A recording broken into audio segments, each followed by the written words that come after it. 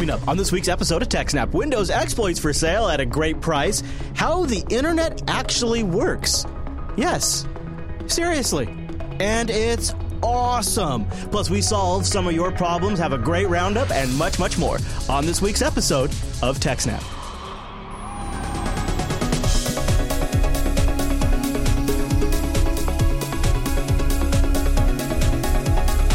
Hi, everyone, and welcome to TechSnap. This is episode 269 of Jupiter Broadcasting's weekly systems network and administration podcast. We stream this episode live on June 2nd, 2016. This episode is brought to you by our three fine sponsors, DigitalOcean, Ting, and IX Systems. I'll tell you more about those great sponsors as this here show goes on. Oh, our live stream, that's powered by the incredible Scale Engine over at scaleengine.com. You should go check that out. It's pretty awesome.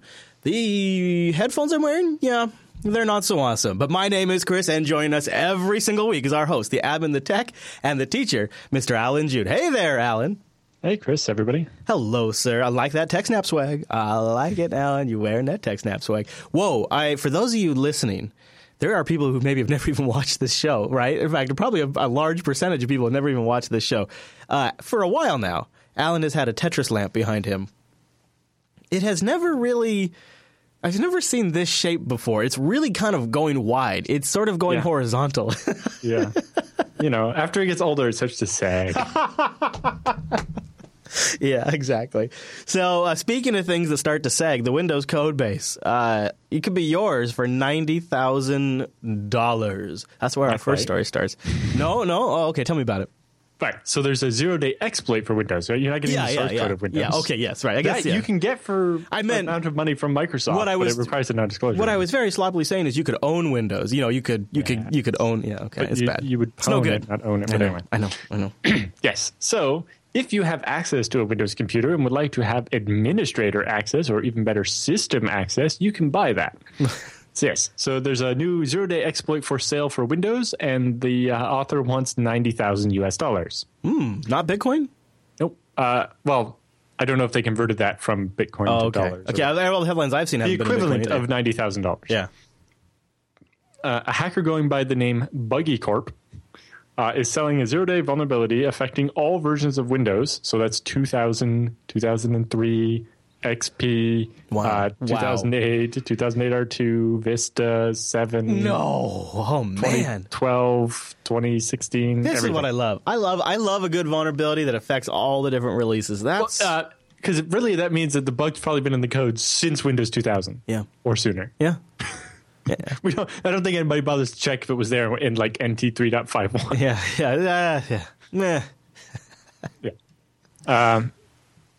Yes.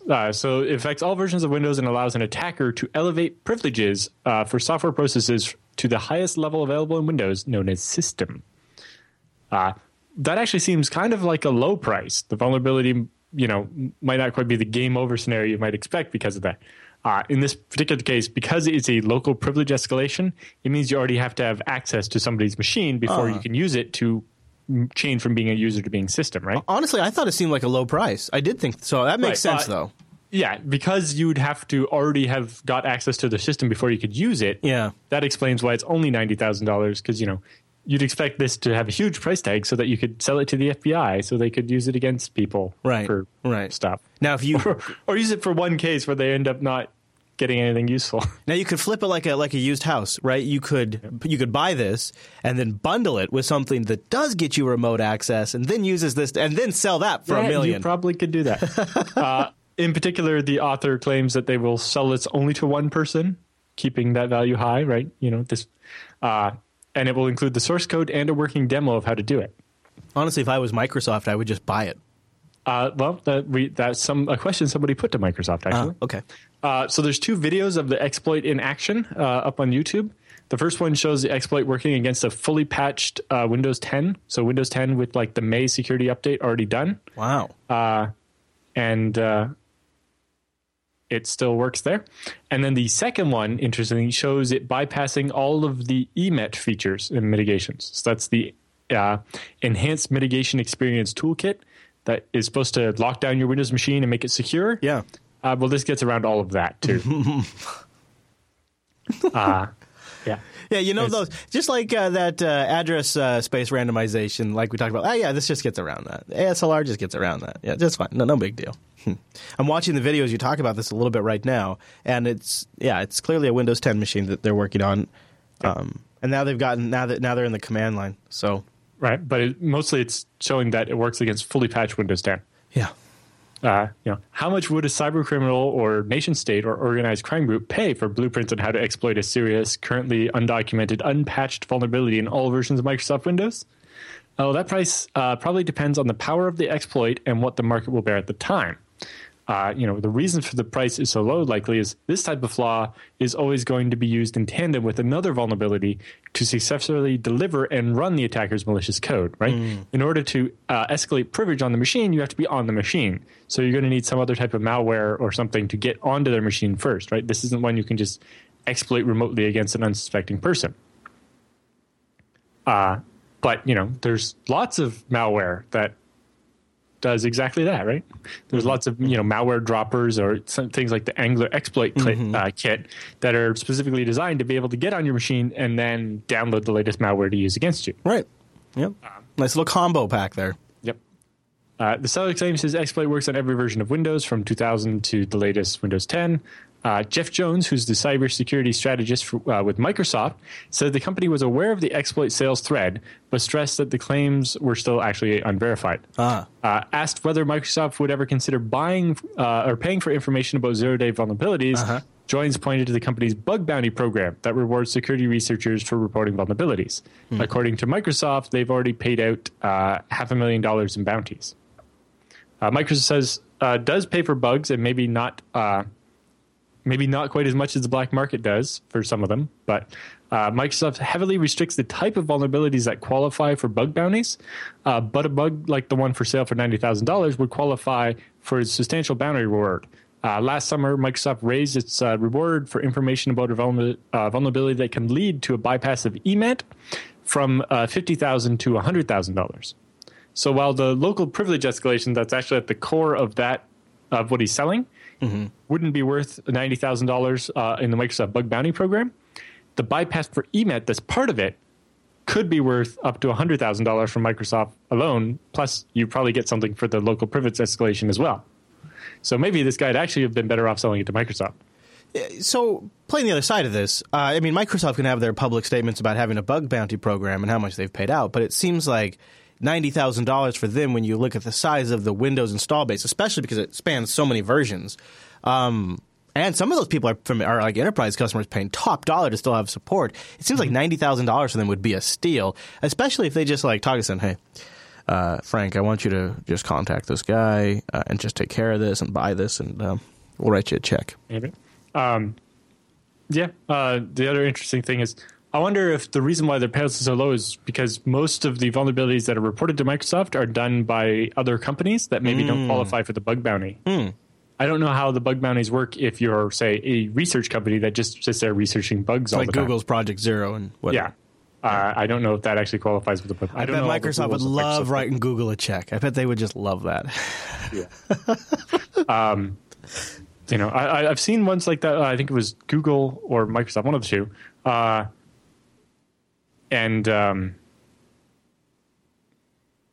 my train of thought. Sorry. Google was probably about bug bounty programs. A FreeBSD developer got a bug bounty from Google, and instead of getting paid it and having to deal with the tax implications of getting paid from the U.S. when they're in Europe, Google doubled it if he donated it to the FreeBSD Foundation instead. Class act. Yeah, so if you donate it to a nonprofit, some of the bug bounty programs will double the amount they pay you, which is actually a cool idea. That is really cool.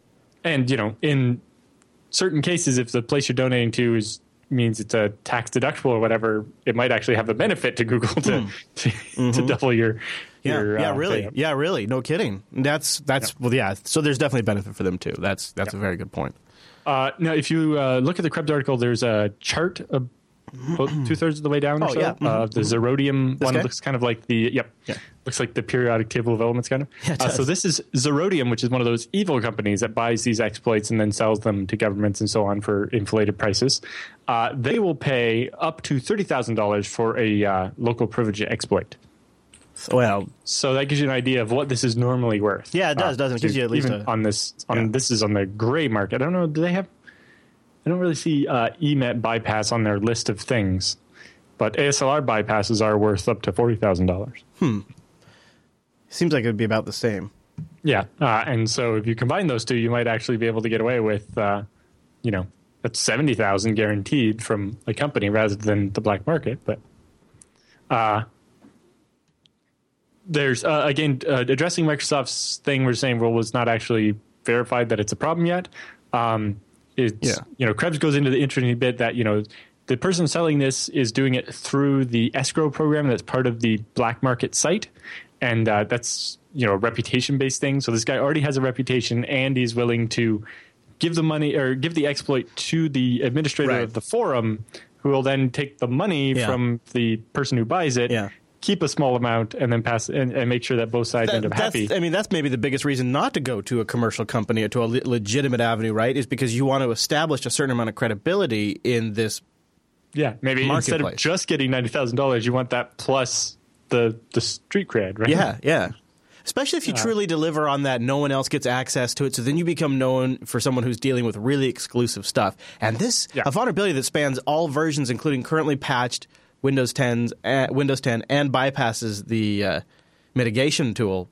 That's a good rep. That'd catch people's attention when you come out in the future with something else, right? Yeah. So in particular, the biggest factor in the actual value of an exploit to the buyer is its longevity. How long before Microsoft figures out what this issue is and patches it? And exclusivity is probably a big part of keeping it. If you're the only other person that actually knows what this vulnerability is and you have it to use, and if you use it sparingly so that it doesn't get in the hands of antivirus vendors and other people, then you could use it for quite a while and get quite a bit of value out of it. This is basically the reason why the NSA doesn't want to give up their 0 days that they find, because it's like if we only use them against like one person at a time, the chances of it getting found out and fixed are pretty low, and we can ride this boat for a while. Yeah, maybe I'm watching too much Mr. Robot, but to me it just seems like it would be a brilliant move by Microsoft to buy this thing up and then just somehow expose this guy, or essentially, if they let this happen, they are going to not only let a vulnerability like this out in the wild, but they will also be giving credibility to somebody who's obviously targeting their platform and doing it in a very public way. You know what I mean? It's not like it's the first Windows 0 day, right? Yeah, true. Very true. Yeah. But it's different when there's this marketplace with seller ratings and credibility and all. I mean, that's starting to get – I mean, that's not totally new. Right. It was just done in different forms in the past. So. Yeah. But yeah, so the value is, or the longevity of a flaw like this is directly proportional to how widely the exploit is used. Yeah. If the people that grab it, throw it in an exploit kit and just try to get as many people as they can right away, then relatively quickly the AV vendors will get a hold of copies of it, figure out what the problem is, forward that to Microsoft. There'll be a patch, and although Patch Tuesday for June is probably already locked down, right? The fixes that are going to be in that are already finished, polished, and we'll ship, because that's like next week, right? Yeah. Is it the second Tuesday? Yeah. Mm-hmm. Actually, next week will only be the first Tuesday, so maybe there's enough time to get a fix in for this. It's hard to say. Oh, yeah, right, yeah, maybe. I doubt it, though. I doubt that. Yes. But yeah, and then there's some additional links in here to cover stuff.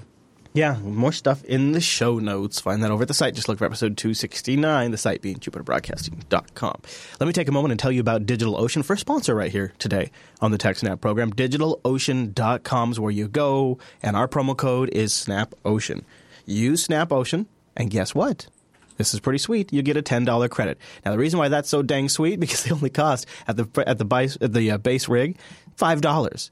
$5 a month for the base rig. That's great, because it's $5 that gets you really, really enterprise-grade infrastructure. They have in fact, speaking of their infrastructure, they have a brand new data center. They have data centers all over the world, in New York, San Francisco, Singapore, Amsterdam, London, Toronto, Germany. And they just today, or actually not today, but just today, our first time since we've been recording. Well, late yesterday, so today. Yeah, they announced their brand new BLR1 data center. Look at that sucker. That's cool. DigitalOcean opens up a data center in India, in Bangalore. Yeah, so that gives them, like you said, there's San Francisco, Toronto, New York, London, Amsterdam, Germany, Bangalore, India, and Singapore for Asia. Yeah. That is, and it's the same interface, the same pricing everywhere you go, the same API. The UI is really, really fantastic. It's the best out there. And it's especially great when you are either an expert and you want to just prepare and deploy a base system, or when you're a beginner. They managed to walk the line where you can be on either side of that spectrum and still find this to be extremely useful. They have a very straightforward API, too, when you're ready to take advantage of. Tons of great code already written around that. $5 a month. You get 512 megabytes of RAM, a 20 gigabyte SSD, because they're all SSDs, 1 CPU, and a terabyte of transfer. Yeah, well, the great thing is you're not getting 20 gigabytes of one SSD. You're getting 20 gigabytes on a giant array of SSDs. That's super fast. Yeah, it's nice. And then when they have that super fast data connection, too, to the hypervisors. So go check them out at DigitalOcean.com and use our promo code SNAPOcean. And congratulations, DigitalOcean, on another data center. I almost want to just deploy a droplet over there just to say I have servers in India. It just seems awesome to me. DigitalOcean.com. Use the promo code SNAPOcean, and a big thank you to DigitalOcean for sponsoring the TechSnap program. SnapOcean, one word, lowercase. And thanks, you guys, for using that promo code, too. That's what keeps us going. Mm-hmm. And, Alan, I love this next story, How the Internet Works. That's a great headline right there, and it's a perfect topic for the TechSnap program.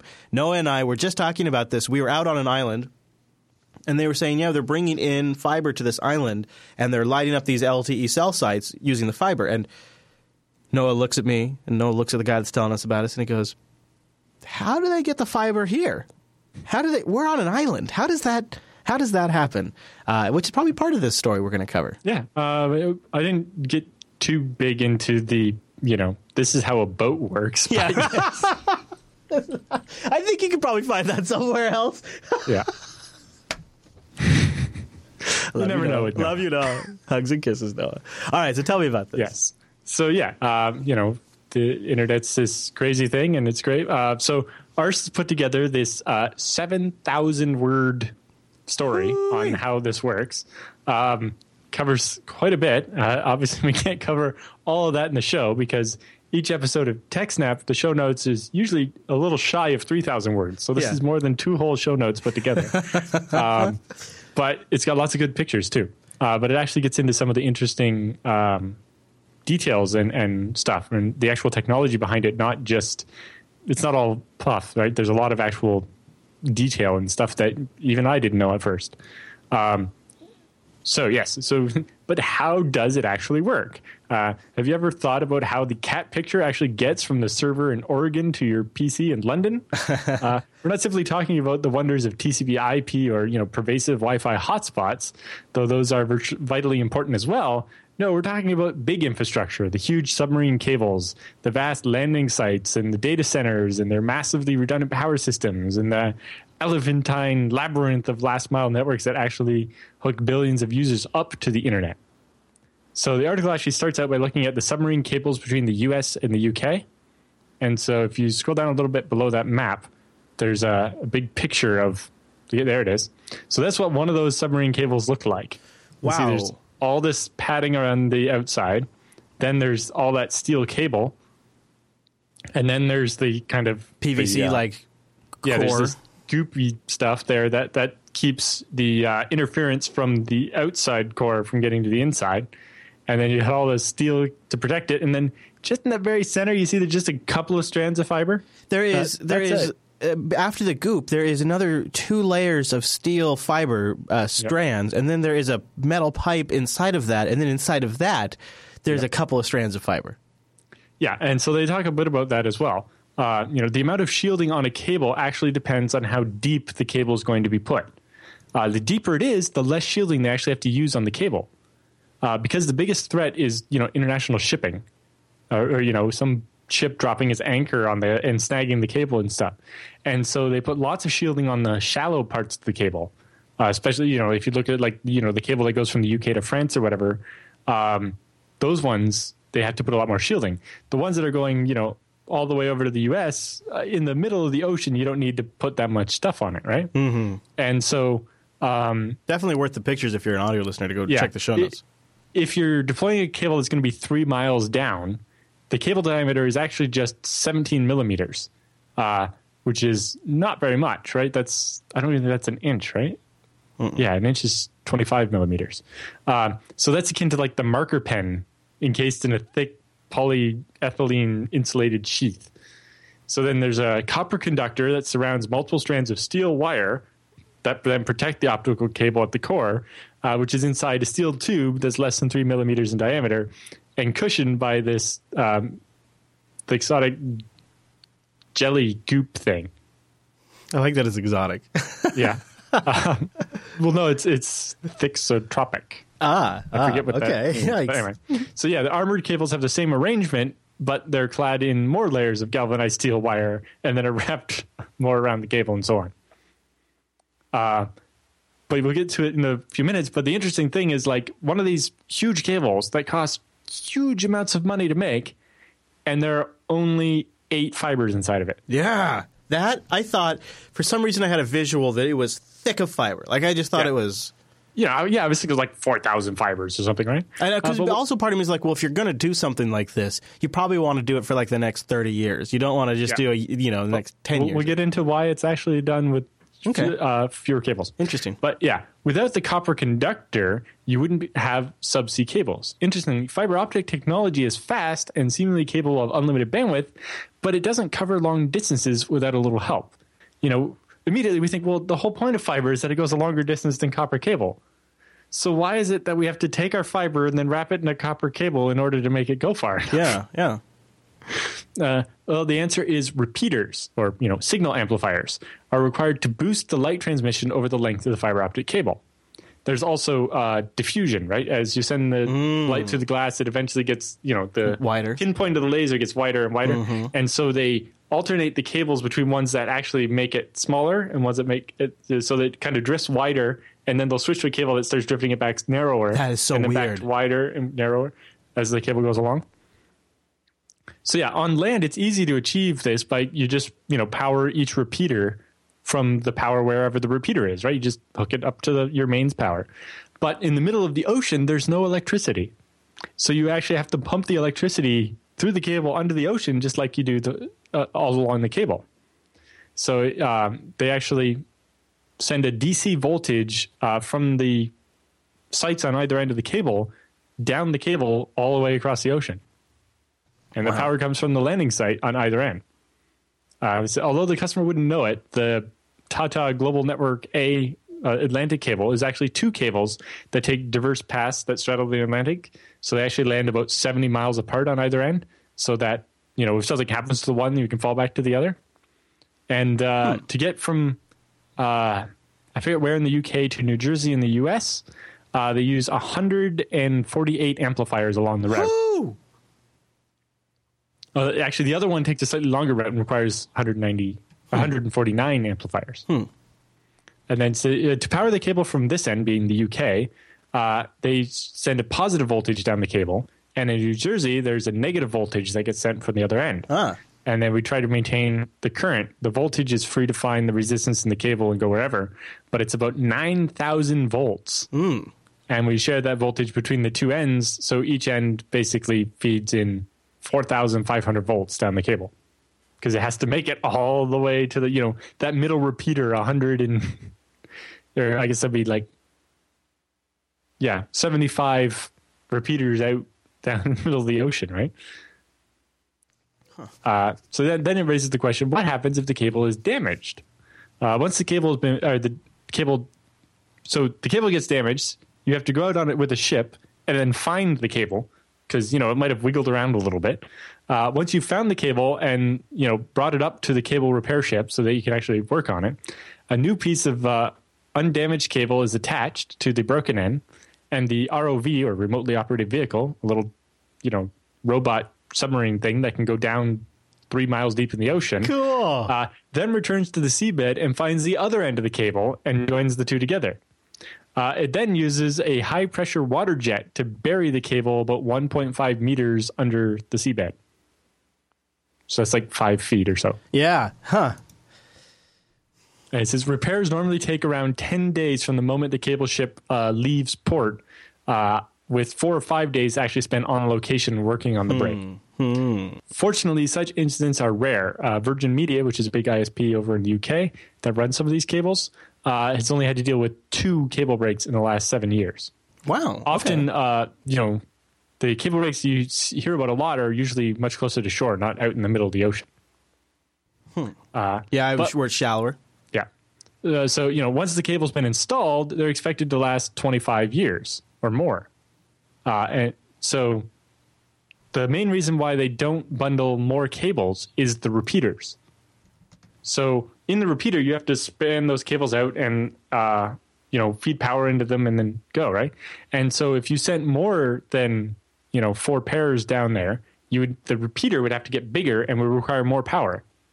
And, you're already sending 9,000 volts under the ocean. How much more can you send, right? Yeah, it's not bad. And each repeater is going to get, twice as big to take a couple more cables. Sure. So then it's up to you to find better ways to get more bandwidth out of the cable. Oh, okay. So, of course, if you install the cable 5 years ago, you're likely going to be disappointed with the speed today. Right? And that's where new technology comes into play. And by just replacing the optics on either end of the cable, you can actually fit more data down the same cable, right? Because it's just a fiber optic just cable. Glass, yeah. Yeah. So using dense wave division multiplexing technology, you're able to combine the various data channels, and by transmitting their signals at slightly different wavelengths, and making basically different colors of light down the fiber optic cable, it effectively creates multiple virtual fiber channels. So you can actually take that one fiber and by adjusting the color of the light, send multiple signals down it. So DWDM allows somewhere between 40 and 160 channels to be sent down a single fiber, depending on how expensive optics you use at either end. I only learned about that recently when I actually used DWDM to send a signal from one data center to another. And I had to buy these optics, and it's like I had to get one specifically tuned to channel 22. Because there are up to 40 other customers that are going to be using the exact same fiber as me. I couldn't have afforded to run the fiber myself between these 2 data centers. Sure. But I could rent one channel on a fiber that was already there. It's fascinating. And so for me, each of those 40 channels does 10 gigabits, right? So I'm only renting one of them, but in the future I could rent a second one or whatever. Yeah. So all of a sudden, if you had the cable they deployed, if they say got 10 gigabits out of each of the 4, so there's actually 8 fibers in the Tata cable that we saw the pictures of, but it's only 4 pairs, right? There's one fiber for each direction because you can't send the light down both directions because it would collide into each other and you would never get a signal through it. So there's 8 fibers, but that basically gives you 4 channels or 4 pairs. So each of those 4 pairs, if you just this isn't actually what it was, but if you figure each one was 10 gigabits 5 years ago when it was set up, then today you'd be like, well, that sucks. But if you could send 40 channels down at 10 gigabits each, all of a sudden that's 400 gigabits. Hey, that's not so bad. Or, if you do all 160 channels, then that's 6.4 terabits. Suddenly that seems pretty good. Hey-o. Well, the Tata cable can carry 10 terabits per second in total on each of the 4 strands, giving them 40 terabits total. So that's with the DWDM. So they get 40 terabits or 10 terabits out of each cable, which they then divide up into the 160 channels or so. Wow. 10 terabits. Well, yeah. Well, so in total, that one fiber is actually providing 10 terabits. So that seems like enough for now. Yeah, that's I can't really complain about that. Yeah. So they got that. You say what you're saying is they know what they're doing. They kind of got it figured out. Yeah. So if you go into the article there, though, they also explain some of the other technologies that are available to do multiple fiber or multiple signals down one fiber, because there's actually quite a few different ones. But each one has pros and cons about distance and other stuff, right? Wow. Can you imagine the data that must flow through these data centers where these come in at? Yeah. Talk about pressure not to have an outage. Talk about reliability requirements from a... Yeah, so we'll get to that in just a second here, actually. Okay. But yeah, some of the other technologies they can use are QPSK, which is quadrature phase shift keying, or binary phase shift keying, which is also called phase reversal keying sometimes. Cool. And there's also 16QAM, or quadrature amplitude modulation. and there's also an 8-channel version of it, and so on. And they talk about when you would use each different one. So like a short cable, like say going from the UK to the European mainland, can use different technology than one you're going to go all the way across the Atlantic.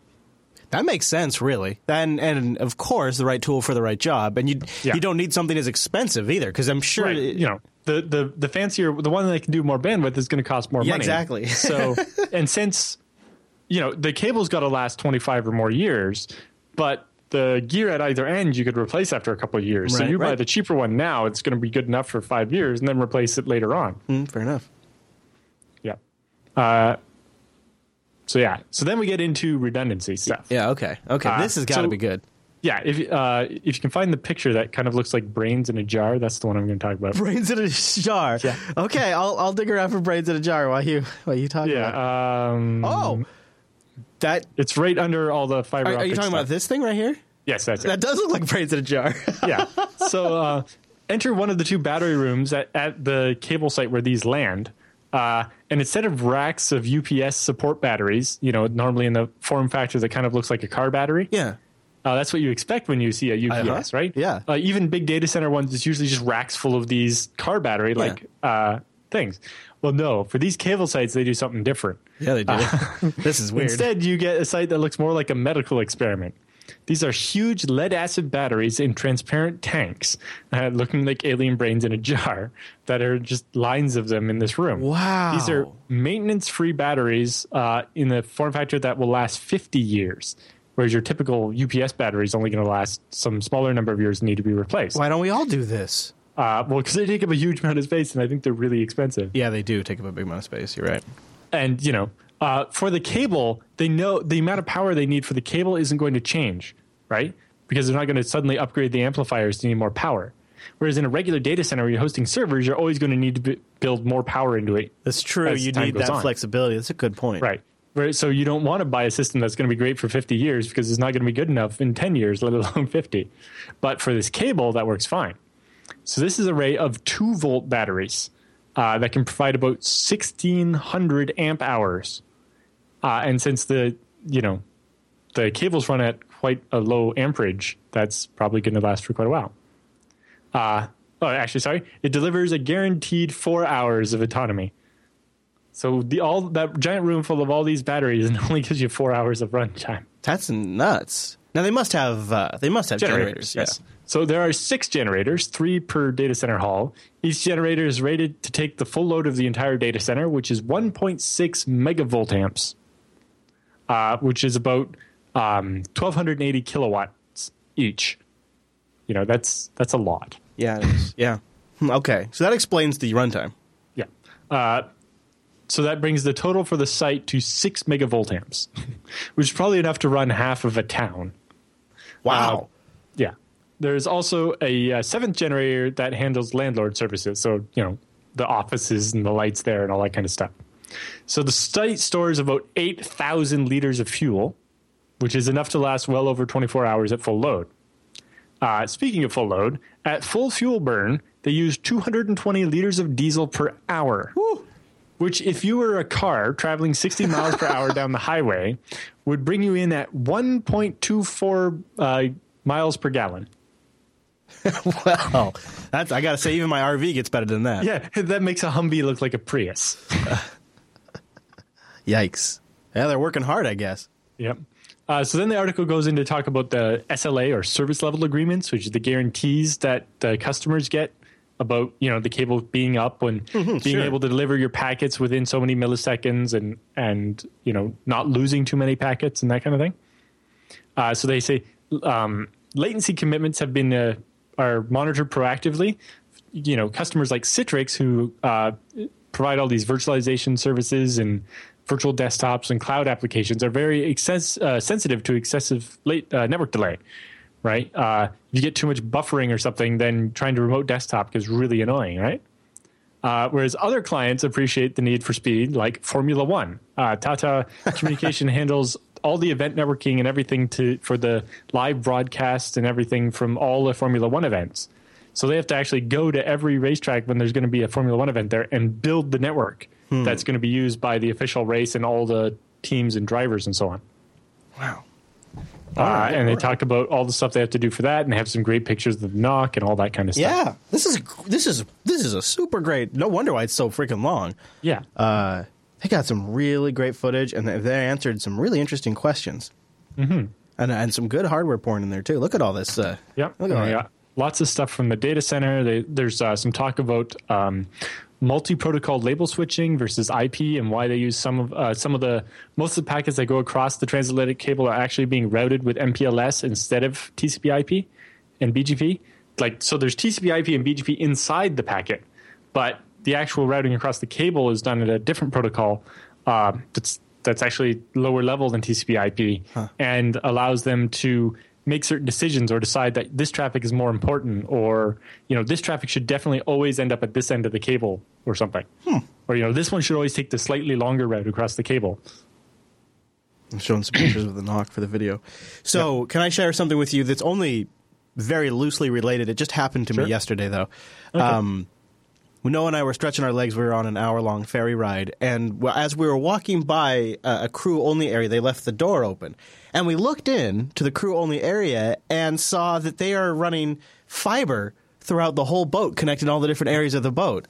Which surprised me because these boats are pretty old. And so we figured that when they finally came down to, well, we got to network this dang boat, they just went all in. And we saw fiber in a I mean, it must be a 30-year-old. I'm not even sure how old it is, but pretty neat. And we thought to ourselves, what was exactly the point? There's no connectivity outside the boat, really? So on the boat's LAN is super fast.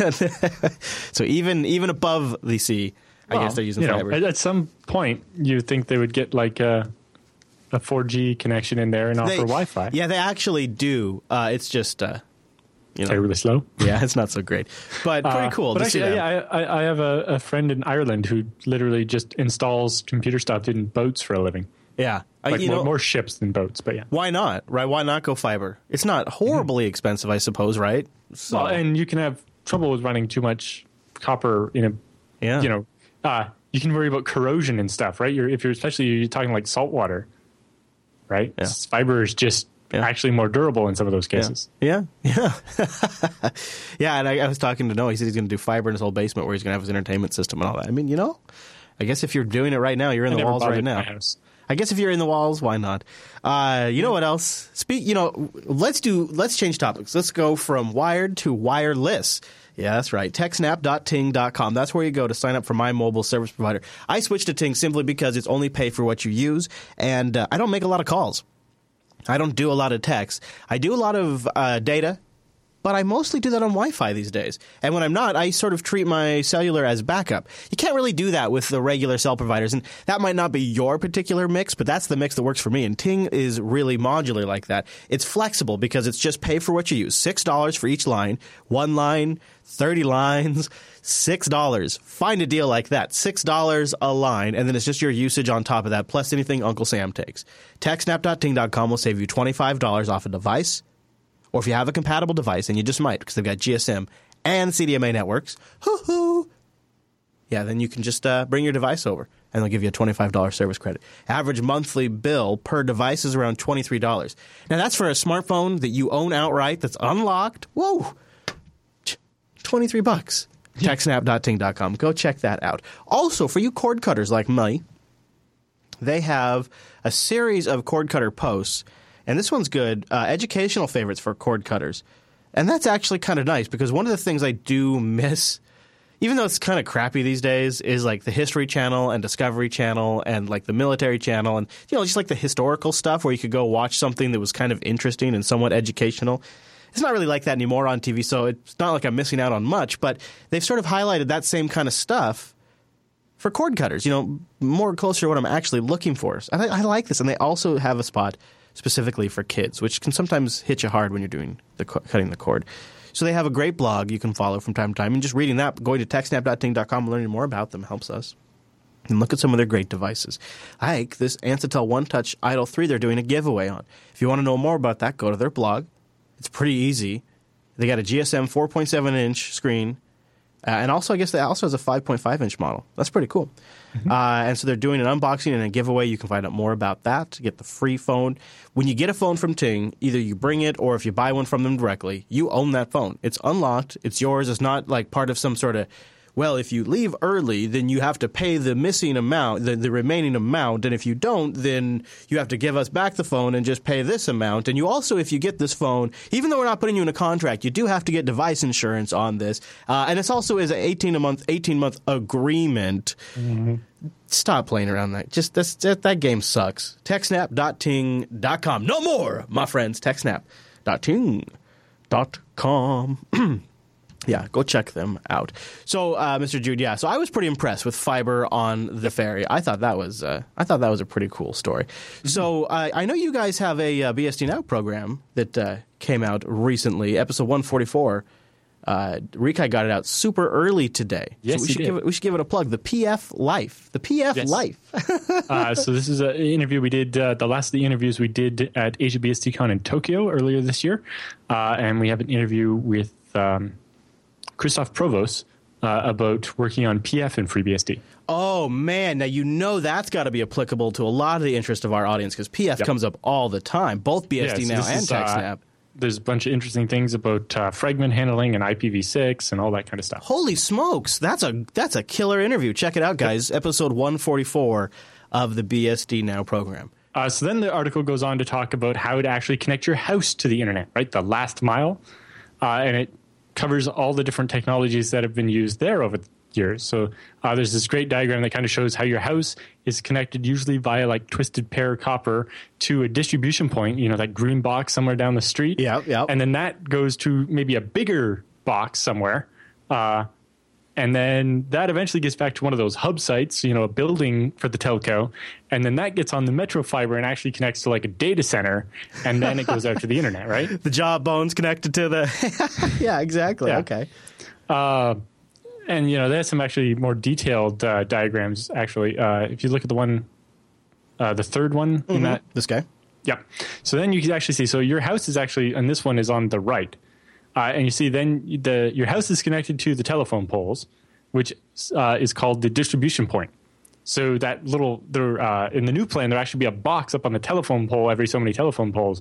And that's where they'll have in what they call fiber to the distribution point, which is actually one step closer than the old one, which is fiber to the cabinet, which is that green box kind of in the middle.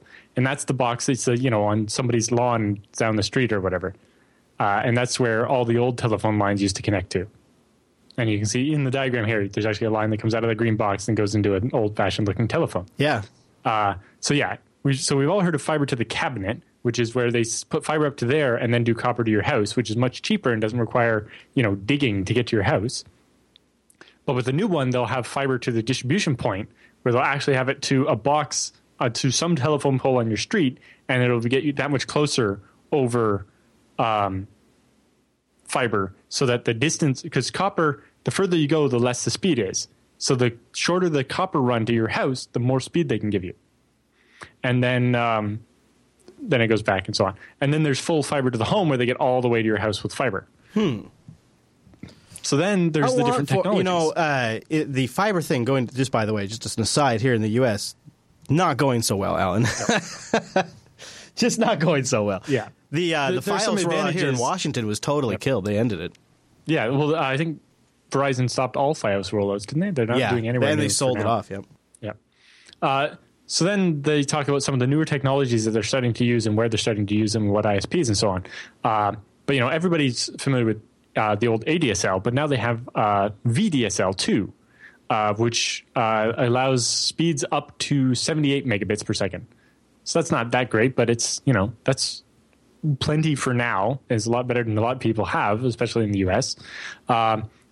As is the case with the older DSL or ADSL and ADSL2, you end up with a DSLAM. But instead of that DSLAM being in the central office, the bigger building that's then connected to these distribution to the green boxes, sure, the DSLAM is in each of those green boxes. So that's by putting it closer to you, you get more speed over the existing copper. Okay. So it's not completely retrofitless. They do have to change the port that actually goes into your house, but that's it. Mm-hmm. No digging and a lot less of an install setup. And so it's a lot cheaper than doing full fiber to the home. And it gets people enough speed for now. So yeah, they have these. So that's VDSL2. Then there's DOCSIS, which is very popular in the US and elsewhere. And that's basically data over cable service, right? So that's giving you your typical cable modem. And that currently, Virgin Media in the UK does 200 megabits or 300 megabits for business. Ooh. But the standard there can actually go to 400, 500, or 600 megabits per second.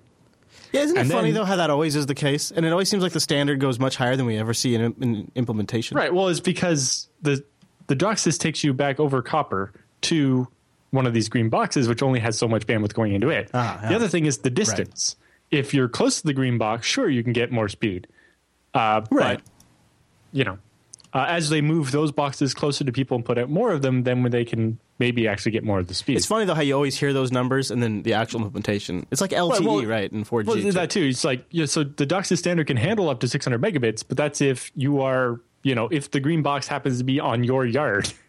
Yeah. Right? It's like, over what distance can you actually manage that? Mm-hmm. And the bigger thing is, if you give everybody on the street 600 megabits, how many gigabits do you need to get to the green box? Right. And so on. And then there's DOCSIS 3.1, which claims to be able to do up to 10 gigabits per user. 10 gigabits down, but only 1 gigabit up, because up is harder. And then they're actually looking at, so you remember we talked about like 8 and 16 QAM for the fiber cables? Yeah. Well, they have 4096 QAM for end users. Again, all right. Much shorter distance, but you can split that one cable up and give you 4,000 channels. So finally you'll be able to stream 4K. Well, no, this will be connecting 4,000 households over and hauling it back to the other end over one cable. Oh, so instead of upgrading individual connections, they'll upgrade the overall infrastructure capability. Right, so it'll upgrade what they can get out of that green box and so on. Yeah, okay. And then there's stuff like G.fast and ODFM and so on. And then the other interesting one they have, obviously, is wireless and mobile. Not everybody gets their connection over a cable. Shocking. So then ARS is actually going to do a completely separate in-depth feature similar to this one on the complexities of managing and rolling out a cellular network. But that's not out yet. Man, they're not going to talk about 4G very much in this article, because they're going to have a whole nother article on it. Sure, that's a beast of a. Mm-hmm. I just have a teensy tiny insight from having a client who designed cell towers for cell networks. Mm-hmm. But yeah, it'll be fun. Yeah. Yeah, so they say, at first Wi-Fi was something that maybe certain cafes or pubs might have had, but there wasn't that much Wi-Fi. You couldn't get by very far using other people's Wi-Fi until a couple of years ago. Yeah. Then BT started turning customers' routers into open Wi-Fi hotspots, so that if you were a customer of, I think Comcast did the same thing, right? Yeah, they have. Yep. And now another one has too, and they've partnered up with Comcast. Right, and so there's a bunch of these so that if you happen to be a customer of one of these companies, you can use this alliance of users' Wi-Fi's to make sure you have connectivity. Neat idea. Cool idea. It also implementation's not so great. Oh, man. It is everywhere where you have a group of people, like an office building or an apartment. 2.4 is useless. It is 2.4 is just completely useless. And for some reason, none of these boxes, in my experience, because I'm going in there with Wi-Fi Analyzer on my Nexus and I'm looking at this, and none of them are doing proper channel detection, because like all of them are on the same channel. They're all there's only like 3 usable channels anyway. It's like 1, 6, and 12 or whatever, right? Yeah. Or 11. It's gotten so bad that there's just legitimately places now where your Wi-Fi just doesn't work. And the only reason 5 gigahertz works better is because it doesn't have the range, right? It doesn't go through walls, and so you just get more isolation from other people. And there's slightly less free, ISP routers out there that are doing. Yes, there's fewer devices on the 5 gigahertz now, but its only real saving grace is that it doesn't go through walls as well, which can actually make it not as useful depending on your setup. Yeah, it's super frustrating. But then, we started getting things like the London Underground has free Wi-Fi. And then Virgin Mobile in the UK started doing smart pavement blocks. So they replaced manhole covers with this special resin that's transparent to radios, and started putting Wi-Fi in the pavement. So replacing manhole covers with Wi-Fi access points, basically. Which is kind of an interesting idea. I do like that a lot. I like that, and I also like the Wi-Fi access points and the streetlights idea that I think we talked about a while ago. But yeah, that's a cool idea.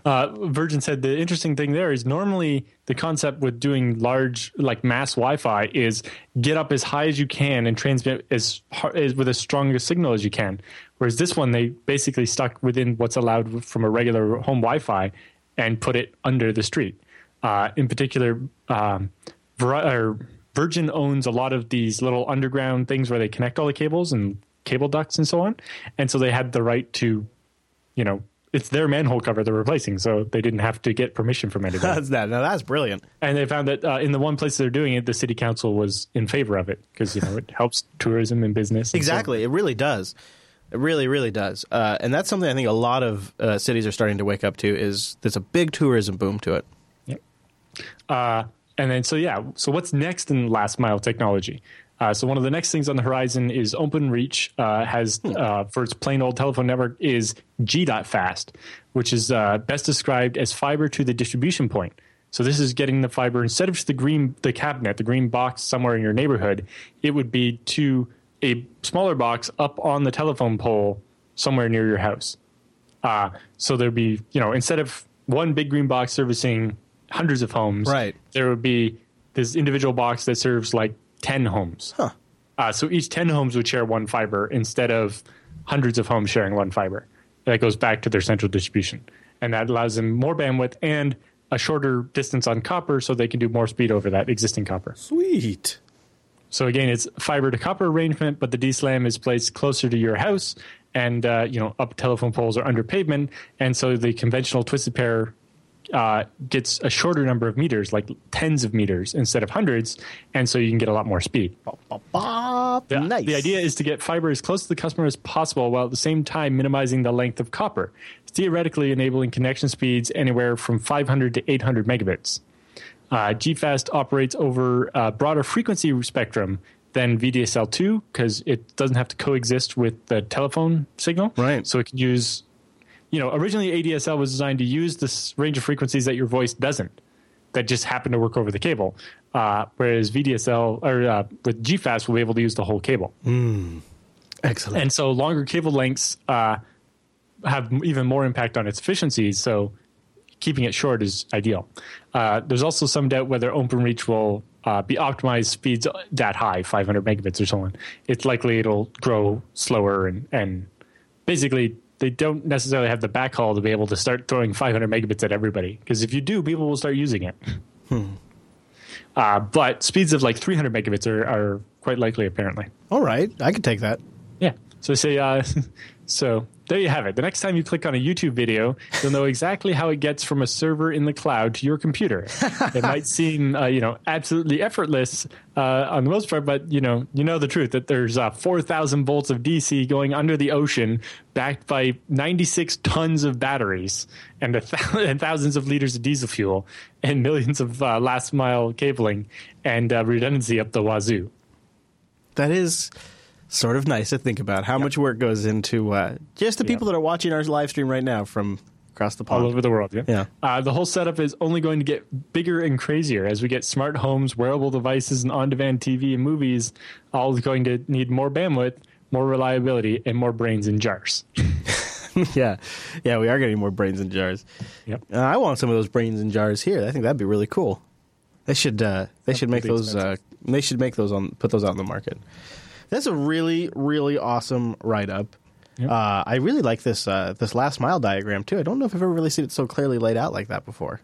Yeah, well, some of the other ones where you just see what it looks like inside one of those green boxes is just like every bit of space is taken up by tiny wires, and it's like, I wouldn't want to have to dig around in there. Like you can, I think there's one that's a little bit more zoomed in, and you just see just all wires everywhere. Yeah, I think there is one in there, but there's lots of great pictures in there. You should check out the article. Mm-hmm. Yeah, especially the ones that show the cable sizes and stuff like that. That's particularly great.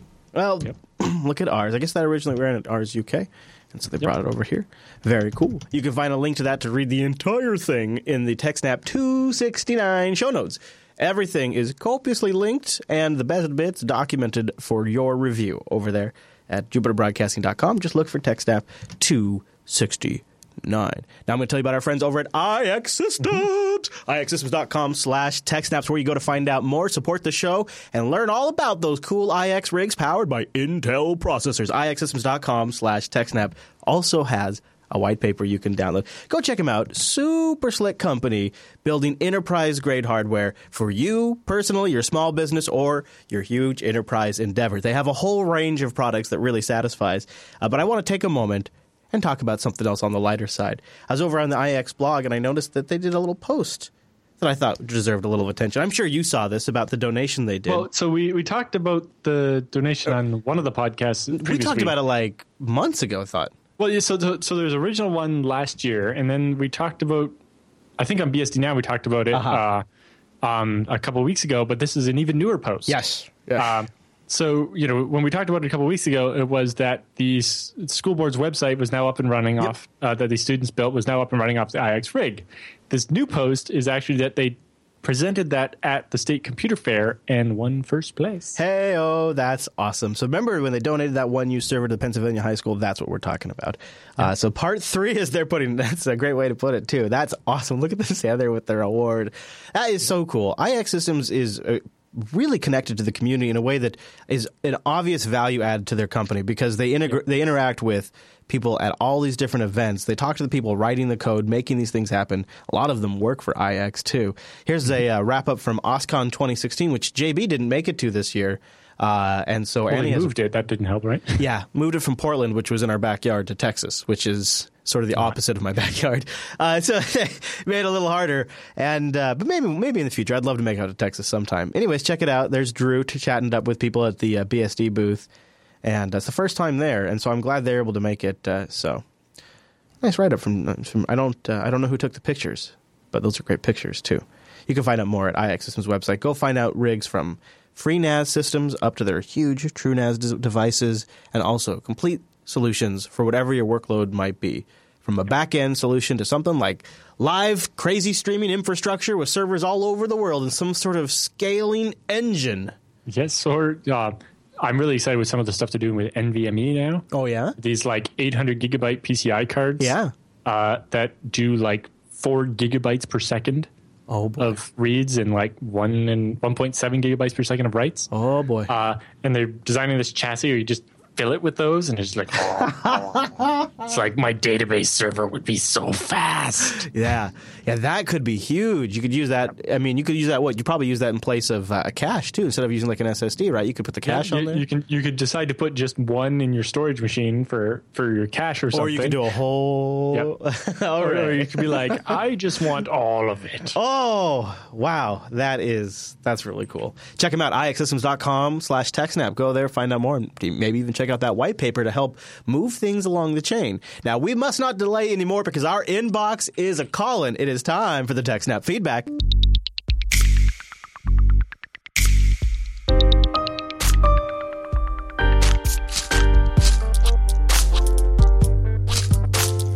Thanks for sending your emails to techsnap@jupiterbroadcasting.com or popping that contact link at the top of the Jupiter Broadcasting website. Or maybe you even started a thread in our subreddit at techsnap.reddit.com. Our first email this week comes in from Mr. Zach. And Zach writes, every time you read a story about some new vulnerability found with a commercial router firmware, Alan usually reacts by advocating users should build their own router. Not only will having full control over the router allow you to keep it patched, which is key, but it will be more performative, given how underpowered all the off-shelf routers are. Good points, Zach. Now, he goes on to say, his girlfriend and I are about to move into their first apartment together, and I'm using this as an opportunity to set up a network just the way I want. I remember doing that. Starting with a custom router. Yeah, there you go. I've searched the internet for articles detailing how to build your own wireless router. I know that I can take any old PC, install pfSense on it, and go from there. However, I'm unsure if I will get wireless capabilities on any old PC. Ideally, I'd like to buy a relatively inexpensive computer and set it up as a dedicated router. It should have more than one Ethernet port, allowing me to connect to a networking switch to it. And I'm wondering if you guys could have any suggestions on what would be a good option to buy, along with any additional resources or setting up as securely as possible. Thanks so much. Keep up the excellent work. I've been a long-time TechSnap listener, and I never miss an episode. Boy, that sounds like a fun project. What do you think, Alan? So what I did was when I switched to the pfSense was reuse my old wireless router. So the old wireless access point thing I had is a little like Netgear or something. Was just go into its admin interface and turn off DHCP and all the other features it tried to do and make it just a dumb access point. Then connect one of the ports from its built-in switch into my pfSense, and now it basically provided Wi-Fi in one of the NICs on the pfSense. Or you could plug it into the switch or use the switch that's built into it as your switch even, because, right, it's just a dumb switch. And then when clients connect to the wireless access point, they authenticate over wireless to it, but then when they send the DHCP request, because it's disabled on the access point thing, it goes to the pfSense and they get their access from there. Yeah. And then, you can actually set the web interface on the access point to be in a subnet that doesn't exist or whatever, and then nobody can get to it, and you kind of disabled it. Have you found it's been useful to have your wireless be on a separate device that you can reboot independently of your main firewall? I've never had to reboot. Since then, I've replaced that Netgear with a tiny little Japanese thing. Right. But it can be helpful to be able to. Part of the reason for me actually was to position it in a different place. So my pfSense, my router rig is in a rack in my basement, in a big metal cage, and not in an ideal position because it's in one corner of the house. Yeah. Well, the wireless is actually in the wiring closet in the laundry room, which is actually more centralized. And so the actual wireless access point is centered in the house, whereas the router is over in a corner. And that can make a difference too. I have found that I've gone with a pfSense that has wireless. I found pfSense is great at that job. It's been super rock solid. If you get a compatible wireless thing, that works great. They sell some, I think, on the pfSense store. They also sell complete devices. If you, instead of trying to find an old PC, if you don't have one or whatever, you can just buy a device that's guaranteed to work with pfSense. Yeah. Although I'm more Allen speed on having a separate wireless device, because in the past, mostly it's just finding one that's compatible can be annoying. Yeah. The other thing that was sort of annoying when I had it all in one unit is whenever I'm doing any kind of ISP troubleshooting, which happens, maybe a couple times a year in some places. Maybe it's not a big deal, but whenever I had something where I was, I'll reboot the modem. Oh, now I better reboot the router just to make sure, or they want you to as part of a troubleshooting technique. Having my LAN be dropped every time that happens just aggravated all of the problems I was having whenever I'm having any ISP issues. And one of the things that I really don't like having is I don't like having LAN issues at the same time I'm having WAN issues, because the two things are so directly connected. So I like breaking those functionalities up, so that way if my WAN link is down for some reason, at least all my internal LAN stuff still works. I can still do all local media playback. I can talk to devices. File sharing still works. Even just having devices pop on and pop off the network now with all these crappy devices that do auto discovery, and that's the only way they talk to each other, it just aggravates the situation. So having them separate, I have found works best. And what you could do is just do it as two separate projects. Do the pfSense router firewall project, get that, nail that. Remove that whole wireless question, which is going to not only probably bring up the cost of your pfSense box, but add more complexity. So that way you can focus on what pfSense does really well. And then I would say best case scenario is go find a really well-reviewed piece of hardware that does wireless, that even if you could try just with the stock firmware, and if they get crappy about updates, find something that's compatible with an open source firmware. And things like DDWRT and OpenWRT. If you go to the website, they have a huge list of compatible routers, and that's quite handy as well. Yeah, I would say definitely check. Just consider that. But Zach, you're gonna have good success either way. And if the connection coming in is super solid, and you don't really think you're gonna have to ever worry about troubleshooting and rebooting your firewall as a troubleshooting thing. When the ISP tells me to reboot, I don't. I know. I pretend I do. Right. Yeah. Okay. I'll get right on that. If I'm having the problem on the pFSense, reboot's not gonna. I know, right? Yeah. I'll bounce. I would be willing to bounce the interface. Like, okay, or release renew. Sure, but yeah, the whole thing. Yes, I agree, Alan. Release, renew, Windows. Yeah, that's what they say. I mean, that's what they'll tell you to do, right? Yeah. So Nacho Crunchy writes in with our next one. He says, "I'm looking for an open source router such as pfSense where I can use the iCap." Am I saying that right? I don't actually know what it is, and they didn't explain it very well. ICAP features of Squid, which antivirus scan. Right. And he wants something that'll do antivirus scanning of the traffic. Do you know of any ready-built proxies such as pfSense or IPFW where I could use it as an ICAP client? I'm testing data loss prevention where the DLP, that's what data loss prevention server is, content scanning. So what do you think, Alan?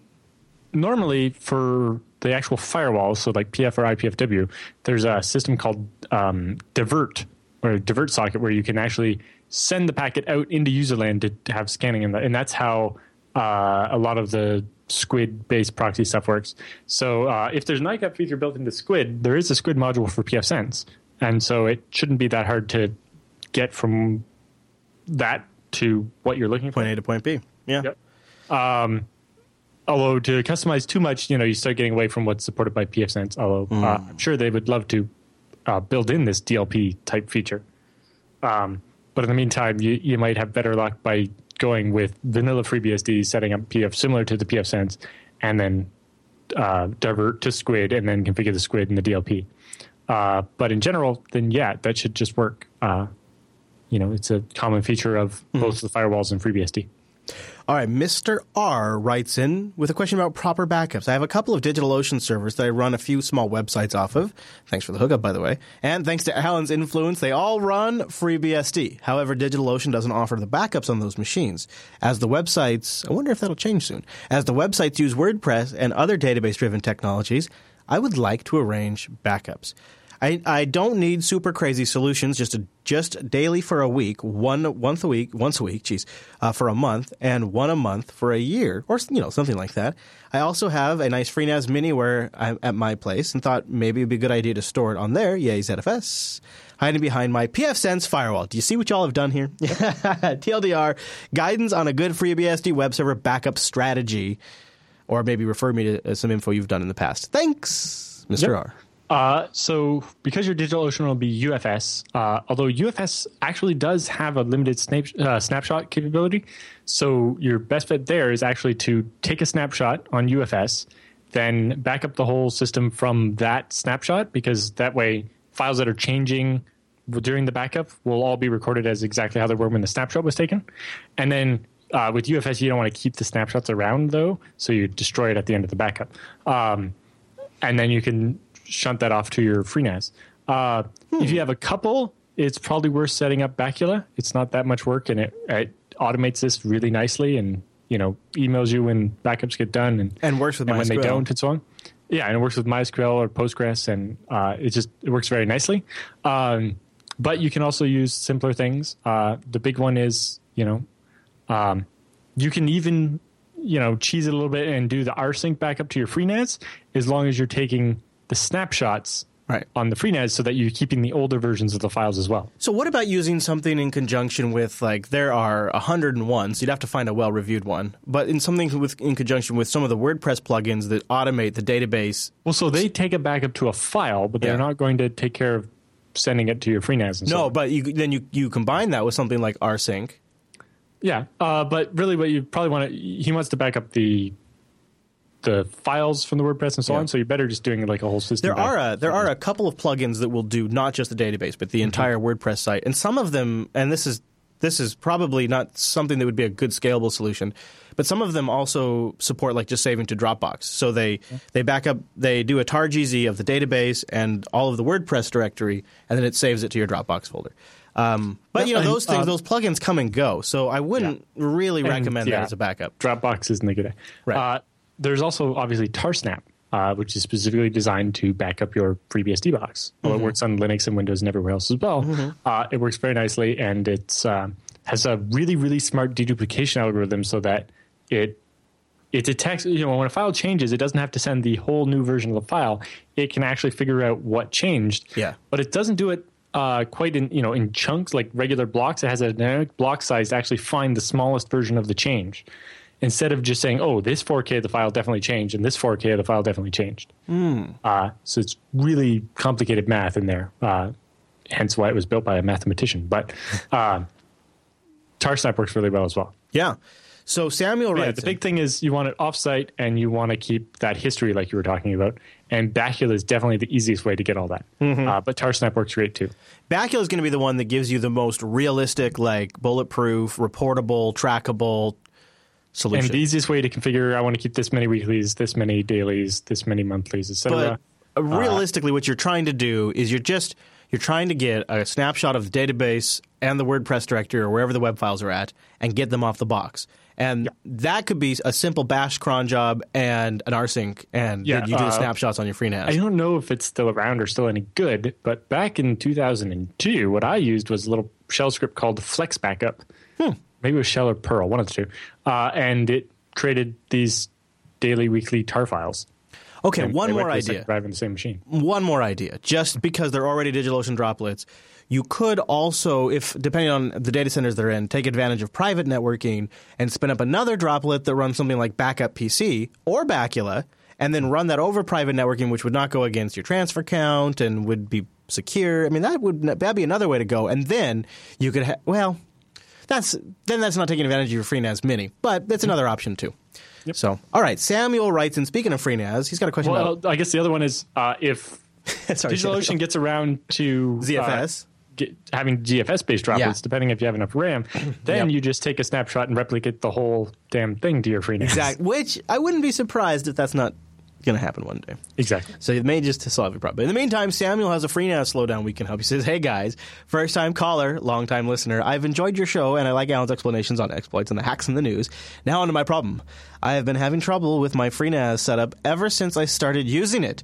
Transferring a large number of files causes the transfer to slow down and then stop. When I first started testing FreeNAS, I had an AMD rig with 20 gigabytes of DDR3, no ECC, an AMD Athlon X4 8060K, 6 hard drives consisting of 2 3-terabyte Western Digital Reds and 2 2-terabyte Seagate NAS drives, and 220 gigabyte 10K WD Raptors to hold the FreeNAS. Now, I had to set it up. The only pool with all 4 drives on a RAID, I had it set up with a RAID Z1 and would get tests about 100 megs a second, but it would start copying, when I'd start copying over all my photos to it over CIFS from my Windows box, it would go for a few minutes, then it would just stop. It got to the point where then I figured it was because of the fact that I was using a non-server hardware. Maybe I need to get ECC RAM, and maybe I need to get an Intel NIC. So I bought and acquired a Supermicro machine, an Intel Celeron CPU, 8 gigabytes of DDR3 with ECC. He talks about the SATA card he got, which is a Sybia? How do you say that? Sybia? No idea. Never heard of it before. With all of that set up, I have installed 2 4-terabyte Western Digital Reds, 1 3-terabyte Western Digital Red, 4 3-terabyte Seagate NAS drives set up in a RAID Z2, and then I have 6 500-gigabyte drives in a RAID Z2, and that handles my jail for OwnCloud. After all of this, I still have the transfer issues, even when transferring from my laptop or my desktop, and the only way to get files over to it was to use Roadkill's Unstoppable Copier. In total, I copied 5.4 terabytes of data to it and ran multiple checks on the transfers to be sure that I was all copied over to it. I know I need more RAM, but I'm currently just trying to use it for how it is now, and in about a month I should have enough money to maybe double it up.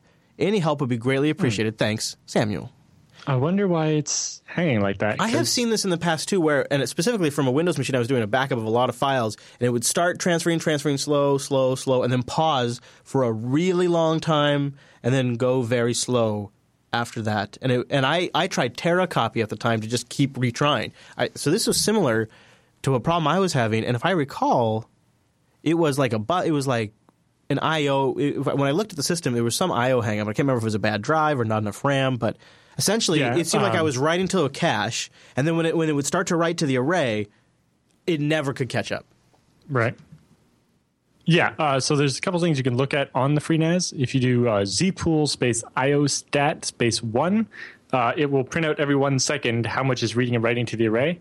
And in general, for ZFS, what you should see is no writes for 4 or 5 seconds, then all the data that is in the cache being flushed out in 1 or 2 seconds, and then back to zeros until you do more writes. Or if you're really throttling it, you should see hundreds of megabytes every second as it's writing as fast as it can. It is a little weird that you have quite an array of different sized hard drives, but in that case, you're just going to use 4, 5, 7 drives at 3 terabytes each, right? it's not clear whether you have two separate RAID Z2s, separate pools, or all in one. But again, the worst case you're really going to get is the performance of the lowest drive in those arrays, and there should still be plenty. So yeah. He also remember he has two separate SATA controllers too for this thing. Like yeah, it has two separate PCIe 2 SATA controllers. Plus, I guess he's using some of the onboard SATA ports because he has listed here 13 drives and only 8 ports of SATA controller. So, but all of that should work fine. So the other one is if you run gstat, it will show for each drive the number of IOPS of reads and writes and the number of milliseconds it takes on average for each one. Oh, good. And if you see one drive that's saying it's taking like 1,000 milliseconds per write, that drive is probably hosed. A good way to test, if you do zpool, the pool name, or sorry, zpool offline, the pool name, and then the drive that you think is faulty, it will offline that one drive, which because you RAID Z2, you can do that up to 2 drives without losing any data. And then if your performance all of a sudden gets fixed, you know that drive is obviously bogus. If it doesn't, zpool online, pool name, that drive, turn it back on. That's and probably that way, yeah, look at latency. 20 gigs of RAM now.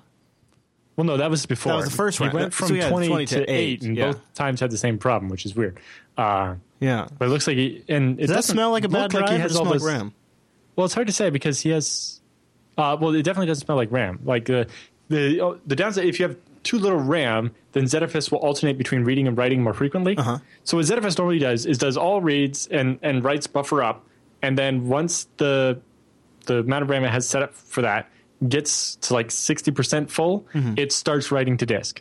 The idea is that ideally you would do reading, and then every 5 seconds you would stop reading, do all your writes as fast as you can, and then go back to reading. Right. And this gives much better performance. If you have too little RAM, you're going to have to switch back to doing writes a lot more often in order to get to free up the RAM to be able to take more writes later. And so that reduces your write speed and it reduces your read speed. So maybe if you combine that with enough, but you combine that with maybe a drive that's misbehaving. So it's 8 gigs of RAM is probably enough. Although he has quite a bit of storage here, but it's enough. His problem is most likely a failing drive. But it only looks like there's maybe 1 or 2 drives that are actually in common with his old setup, like that one Western Digital 3 terabyte drive. He's going to be really mad if his one drive, the one drive he kept from the old one, is the one that's causing all the problems. I was thinking that too. But yeah, the biggest thing to look at there would be that. Other thing to try, if you do, I'll put it in the show notes because it's kind of a long command. But if you do dd from dev 0, all right, so you need to make a ZFS dataset that doesn't have compression on, otherwise this will cheat. ZFS will cheat and win this benchmark, and it shouldn't. But if you basically dd from 0 to a file called 0 file, and this will basically make a 10 gigabyte file and see how long it takes. As it's running, you can press Control T to see what the progress is. And, if it's not hundreds of megabytes a second, then the problem is on the FreeNAS. But if from the shell on the FreeNAS, you can write to the disk really fast, you can write 10 gigabytes of data really quickly, no problems, then it suggests the problem isn't necessarily with the drive or something in the FreeNAS. Maybe it's the Samba configuration or something. Yeah. I mean, you never know. It could be something like SMB signing, and there's some sort of disagreement that happens between the server and the client. It could be. I use so on my computer here that I'm doing the show from right now, as Windows 7. It only has a mirrored set of 240 gigs Intel SSDs for the operating system. And almost everything runs off Samba shares from my file server, my ZFS file server in the basement. Like all of my entire Steam game thing runs off that share. Games actually load pretty well. Gigabit network is 100-ish megabytes a second. That's the same speed you would get off a regular spinning hard drive. Disk, yep. And because it's actually 6 disks, it can usually, the better random I/O performance can actually be better. And because it's cached on the RAM in my file server if I'm playing the game, right? But like I run, my Firefox profile runs off of it. So if it was slow, it would kill me. And I copy at the end of recording BSD Now, I copy all those files off the SSD on the local machine to the file server for Ricka to pick up and edit. And I saturate the gigabit sending files from my Windows machine to my FreeBSD file server. So, So hopefully, Samuel, you'll get it worked out. And if you have any further questions, just let us know. It sounds like a very frustrating problem because when you don't know all the tools to check, it's very frustrating. Especially after you went and got all different hardware, and then it's like, why am I still having the same problem? But it is you're gonna learn something. You are gonna. There's some stuff in the ZFS book about the second one, Advanced ZFS, about debugging that. Definitely check out zfsbook.com. There you go. And check out the Advanced ZFS book. And it has some more tips on there, including some dtrace scripts that actually tell you exactly how long it took to flush the right buffer each time and how big it was. And there's tips in there about sizing it differently and tuning it. Like there's one case where I was actually replicating a data set from a pool back to the same pool, because that's what a customer wanted, even though I was like, well, I can do a clone and it won't require this. No, it has to be completely separate. Anyway, so I had to copy 10 terabytes of data from the pool to the same pool. It's like, well, because by default, the maximum size of the write buffer was like 4 gigabytes. Well, my array was really fast. So it would fill that up really quickly. And then pause reading right at 4 gigabytes, which would take less than a second, and then read. And it was like switching back and forth really quickly and not giving great performance. Well, by telling it, hey, store up to 24 gigabytes, and only when that's full, write out to the disk. Right. Meant that it only wrote out now like once every 10 or 15 seconds. You got about 25% better performance. That's pretty slick, Alan. Now, normally with production load, you don't want to have up to 15 seconds of data not actually written to disk in case the power goes out or something, right? Or the machine crashes. Yeah. So normally you wouldn't want to do that, but you can adjust it to get what you need and what you're willing to accept in the case of a problem. In this case, it was copying data that was already on the drive to the drive. So if the power went out and I lost 20 gigabytes of data, it was not going to matter at all. Well, I wanted to just take a moment and say thank you to not just Samuel, but everybody who wrote in this week. Because we had a couple of low weeks of email. And I was like, well, I'm not sure if we'll have enough emails for our double snap. So we put out the call last week, and wow, we got a lot of emails. I still got probably 8 unread emails in my inbox. But we have enough email for this week and for next week's show, and it really means a lot to us because we really like answering these questions. It's interesting discussion. It's new ground that we get to cover in the show. It's sometimes retreading stuff that we have new opinions on and new takes on, so it's a good follow-up if you've been listening for a while. So we really thank everybody who emailed in. If you don't hear your question answered this week, be sure to tune in next week because we're going to read a whole other batch that came in and tune in the week after that. And you can keep sending your emails in because we eventually do get to inbox 0. So go over to jupiterbroadcasting.com/contact and choose TechSnap from the drop-down or email us directly, techsnap@jupiterbroadcasting.com. But with the feedback all done, that means it's time for the TechSnap Roundup.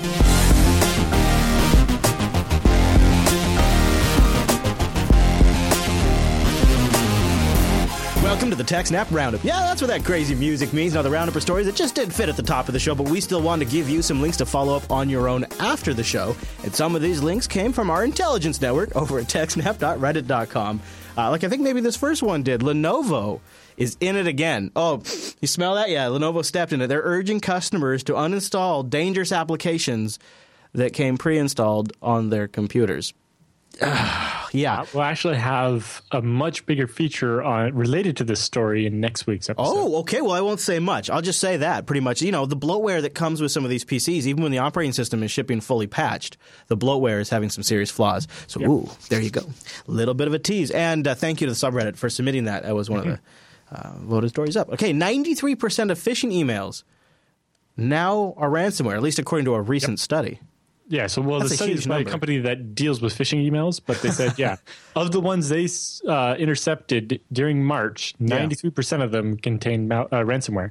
Well, it turns out, for phishing emails, usually the point is to give you a virus or take over your computer. And if you're going to do that, ransomware makes the most sense. There's a couple other ways, I suppose, but so it's not like 93% of all spam, but of all the phishing emails that were trying to trick you into doing something, most of them did ransomware because that's the best way to get money at them. Wow. Right now. So this is amazing how fast it's climbed, too. It was up from 56% in December and less than 10%. Ransomware is kind of made a big splash. And there's a lot of little things that have come together to make it possible. This story just won't die. TeamViewer is denying a hack, but slews of machines have been remotely compromised, even machines with dual-factor authentication for TeamViewer. Yes. The Reddit thread that I have linked as part of that story has a bunch of people claiming that they had, long, unguessable passwords that they didn't reuse anywhere. Whereas TeamViewer is saying, well, there's some clients that got hacked, but we were definitely not compromised. They were just password reuse and stuff. And it's like some people saying, well, I have two-factor auth and a password I don't use anywhere else, so it definitely wasn't that. Yeah, I think it was like Doug, a Twitch streamer. He had his machine remotely compromised on his birthday, and they logged into his PayPal account because it was saved in Chrome, and because they just got access to his desktop and spent $3,000 on gift cards via PayPal. I would suggest, not saving your password such that anybody that sits down on your computer can do that. I would also suggest not keeping $3K in PayPal. Yes. It doesn't necessarily have the money in there. They could spend it from his credit card, right? Oh, true. So, if you have it linked or checking even. Yeah. Yeah, you drain everything. Now, there's also, did you hear about the DNS thing that TeamViewer has going on right now, which is kind of weird? Yeah, so TeamViewer's DNS was screwed up during some of this time, stopping people from getting through. Them being compromised. And now some people said they were getting redirected to Chinese servers. Now, TeamViewer's come out and said, no, that's not true. But our DNS got DDoSed. We were DDoSed, but we never were redirecting anybody to China. But how can they really say that if they were taken offline and somebody else was answering during that time? Well, it wouldn't have been someone else answering necessarily. It's hard to say. Yeah, it is. I don't understand. But you might want to turn TeamViewer off for a couple days until this sorts itself out. But they've reiterated there's no security breach at TeamViewer. They say that it was a DDoS that took down our DNS. And sure, but do they, I know. How can you truly say that? Checked hard enough. Yeah. But yeah, definitely, don't save your password for PayPal in your browser such that anybody that sits at your computer can do that. And, if you're using something like LastPass or whatever, for PayPal, it reprompts for my LastPass password before it will enter my PayPal password from LastPass.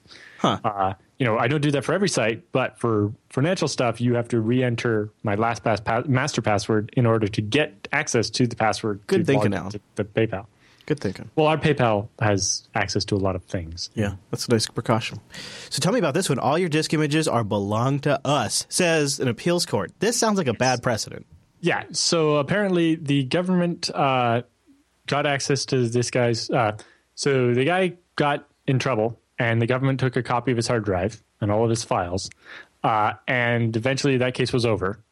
And later on, they were able to use that same copy of his files against him in a different case. Oh. Whereas he says he was appealing that, saying that the government should have had to destroy all the files not related to the first case once that case was over. They had no probable cause to keep the rest of my files. They're keeping it around, which implies they have a sophisticated system to recall that kind of stuff, too. Well, or they just, usually they have rules where they can't destroy evidence, right? They have to keep it in case there's an appeal or whatever. In this case, it sounds like they actually did have to get a second search warrant to search the files for the second case. And in that case, you can see how, I guess, that's allowed. But yeah, so if the government images your hard drive, they can keep it forever and use it against you in the future as well for unrelated cases. TrueCrypt in particular, use that. In particular, this may have impact if you're encrypting your drive. Okay. If, say, 5 years from now, the government suddenly has a way to break that encryption. Yes, which we know they have held on to things and then retroactively gotten access to them. So if you had a 1024-bit RSA key on your GPG back in the day, now that's not quite so good. In a couple of years, they might be able to just read everything that was encrypted that way. So that's why you got to keep ahead of this, because it's not just that I need nobody to be able to get these files right now, but if they did get them, they need to not be able to open it for at least so many years, right? Yep. Of course, it isn't possible to predict what the advances will be over the next couple of years. Now, so that's kind of a bummer, but here's a good side of the government. NASA just released 56 patented technologies into the public domain, including that super cool aerogel stuff, which I'm looking forward to that. Also, a means of weakening the shock wave strength in the leading edge of vehicles traveling at supersonic speeds. That seems like a big deal for the military. Not just that, if we were going to ever have supersonic airliners again. Right, sure. A downlink data multiplexer? Yep. Get more bandwidth out of space. Yeah. And then, of course, a few other things like a mono-propellant, which is a rocket engine with fewer moving parts, and that sounds and less potential points of weakness, which sounds pretty awesome. Also, a dusty plasma thruster. Also, a method of converting nitrogen oxide waste into fertilizer. Holy smokes, that's great. This is there, and that's just some of them. That's just the highlights, really. There's even more in the link if you guys want to read out. So good guy, NASA. That's good to see. All right, now we go over to Threat Post, back to some usual shenanigans with hackers, bugs, and even some extortion. Yes. So this is one where hackers are finding bugs in corporate software or security systems and then trying to ransom the data off back to the company and then calling it a public service. It's like, so, we found this bug and we're not saying that if you don't pay us, we'll give away your data, but it'd be really nice if you paid us. Yeah, you might want to do that. Yeah. According to IBM's X-Force researchers, that is. All right, now I like this one. A cluster of mega breaches compromises a whopping 642 million passwords. MySpace, Tumblr, and Fling are on the list, joining LinkedIn. So less than 2 weeks after 177 million LinkedIn user passwords surfaced, researchers now discovered 3 more breaches, including the sites I just mentioned, bringing the total up to 642 million. All 4 of the password dumps are being sold on dark web forums by Peace _of_ mind, a user with 24 positive feedback ratings. Boy, talk about that, huh?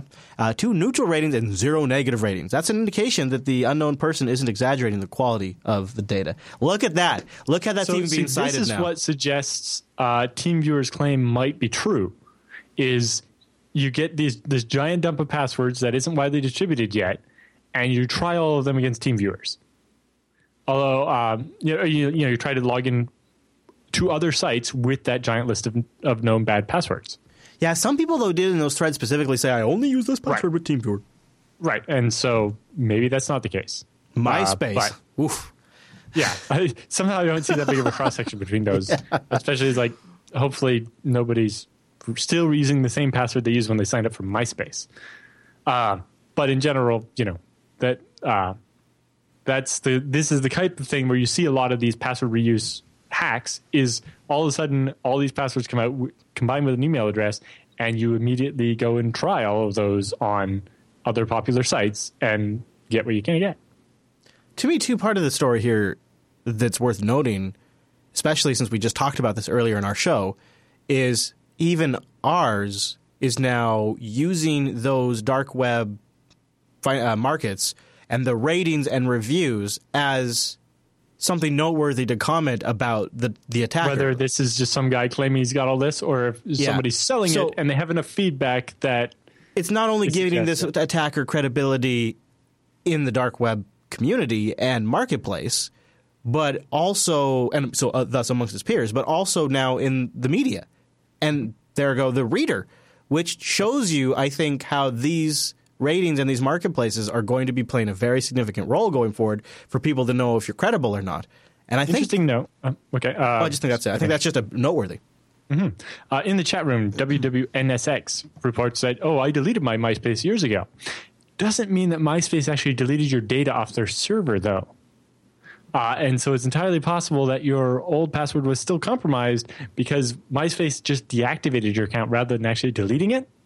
And so, when you ask a company to delete your profile, it doesn't actually guarantee they destroyed any of your data. I wonder if one of those, I can't remember the names right now, but there's those websites you can go to and you can put your username in and find out if it was, or your password in and find out if it was in the compromised list. And there's some legitimate ones out there that you can actually trust. I don't remember the names of them, but you might keep your eye out to see if some of those get updated with Most of the time, you would only want to give out your email address, not the password. Well, also, the other is most of them, because the passwords are usually at least somewhat hashed, they can't easily tell if your password was What I would do, just for safe measure, is put your date of birth, credit card, and social in there too, just to make sure you're covered. So you can search the whole database. In fact, if you just want to email that to me, no, don't do that.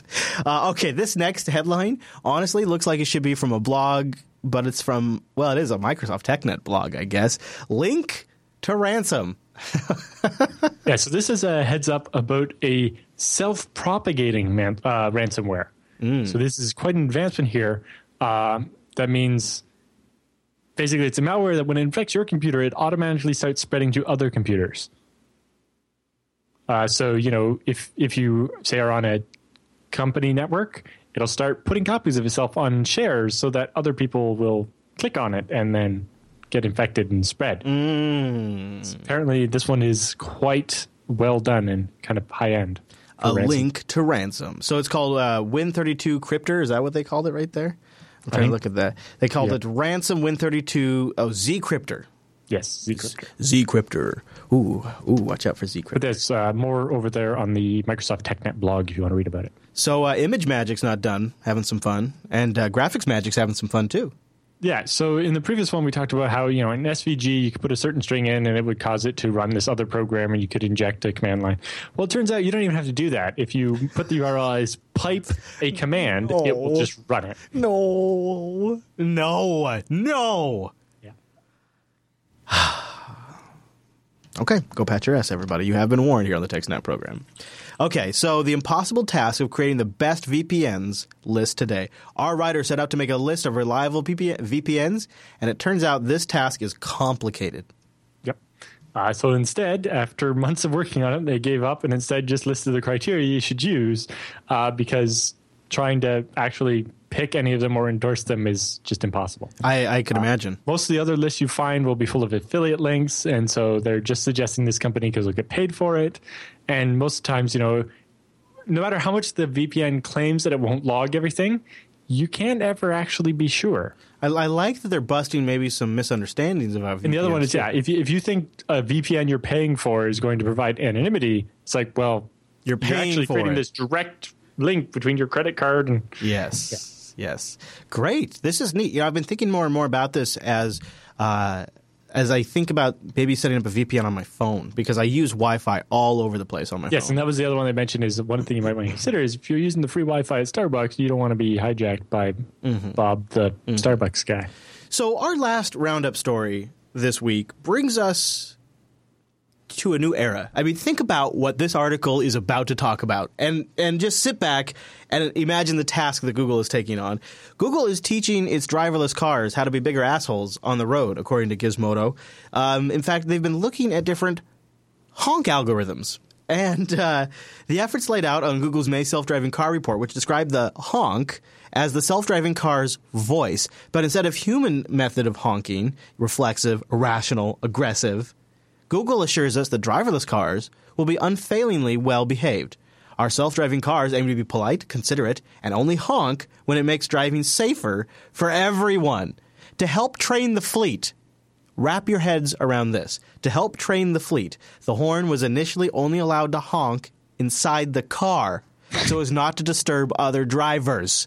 The test drivers noted whether each beep was appropriate when then after that, Google's engineers tinkered with the software and adjusted the honk algorithm. They think they have it down now. Gizmodo says it's a horrifying concept that there's even a honk algorithm to begin with. If another vehicle, for example, is slowly reversing towards us, we might sound two short, quieter bip-bips as a friendly heads up to let the driver know we're behind them. However, if there's a situation that requires more urgency, we'll use one loud, sustained honk. They got it figured out, Alan. Can't wait for our brave new future powered by Google cars. The rest of the article's in there. It's pretty good. I never thought about a honk algorithm. It reminds me of these two other stories related to this. One is Google self-driving car and guy on bicycle arrive at an intersection, right? And the guy on the bike is kind of like standing on his pedals and kind of rocking back and forth a little bit. So when the light turns green, the Google car goes to go, but then sees the guy on the bike kind of move forward a tiny bit. And it immediately stops thinking that the bike is about to take off and it doesn't want to run into the bike. But then the guy on the bike tilts backwards a little bit and the car goes to take off again. But then when he moves forward and the car stops. And eventually the bike figures out what's going on and is just fighting with the car, right? Yeah. But you see that at some point the car has to give up trying to not kill the bicyclist and just go. Yeah. Right? And there was a similar story about... robots that deliver medication to patients in a hospital. And they'll stop to let people pass in the hallway. But eventually, the robot would make no progress because people would just keep getting in the blocking way. It. And people, so eventually, the robot has to get pissed off and just be like beep and then barge into people. Wow. The other thing I love about this article over at Gizmodo is there's a picture of Eric Schmidt riding the car, and he looks totally scared shitless. Like, he looks like he's completely freaking out, which is great because it's his company's own product, which is always extremely, that just as a consumer makes me feel super good that he's that freaked out. Yes, he's like doing one of these, oh my God. And the thing looks like it's doing 2 miles per hour. Yeah. Somebody in the chat room explains exactly why these cars are going to have to become bigger assholes. Because he's like, man, I so look forward to trolling driverless cars. Yeah, exactly. Yeah. And eventually, yeah. You know people on the road are going to mess with it, too. Yeah. Well, and there you go. Eventually, in order to make progress, it needs to eventually get upset. And Yep.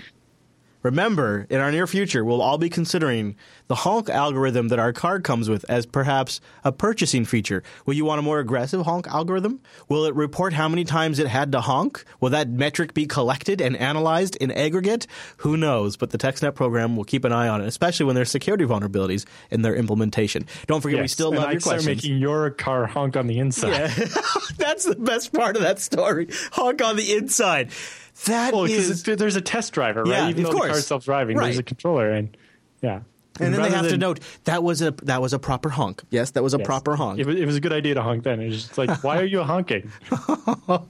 That must be at times a super boring job when you're just in a car clocking miles to try different scenarios. But you have to pay close attention to what the car's doing and make sure it's doing the right thing. Right. So you can't check out. You can't be like flipping through the phone.